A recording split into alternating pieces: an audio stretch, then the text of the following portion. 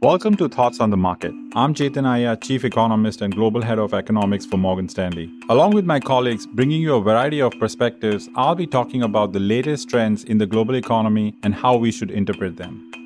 In my last episode, I laid out our view on why we are thinking the global economy will be on a recovery path driven by simultaneous easing in macro policies and trade tensions. Although trade tensions are still the key swing factor for the 2020 outlook, there's another key point that I would like to cover today, and that's the improving data in the global manufacturing cycle. First of all, let me contextualize why the manufacturing cycle matters so much for the current global cycle.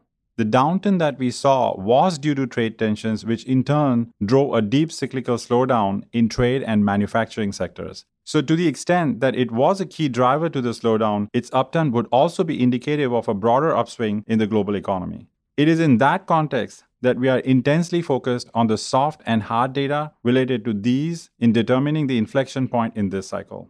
Let me get to the hard data points first. We have moved out from continuous deterioration to now stabilization. Interestingly, the two key sectors of technology hardware products and autos, which are the key drivers of global manufacturing and the trade cycle, the end demand for these products have started to show an improvement. More importantly, the soft data points, which typically tend to lead, have already turned upward decisively. Manufacturing sentiment as measured by the Global Purchasing Managers Index or PMIs have improved in November, the first time in 7 months.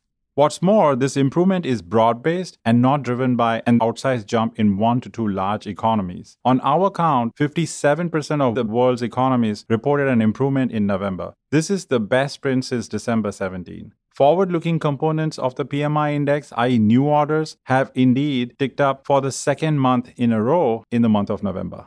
Summing up, the overall balance of evidence is that the first quarter of 2020 recovery is looking to be on track. As mentioned at the start of this podcast though, the key risk factor that we are watching is the outcome of US-China trade negotiations. Thanks for listening and tune in every Monday, Wednesday, and Friday for our latest thoughts on the market. The preceding content is informational only and based on information available when created. It is not an offer or a solicitation, nor is it tax or legal advice. It does not consider your financial circumstances and objectives and may not be suitable for you.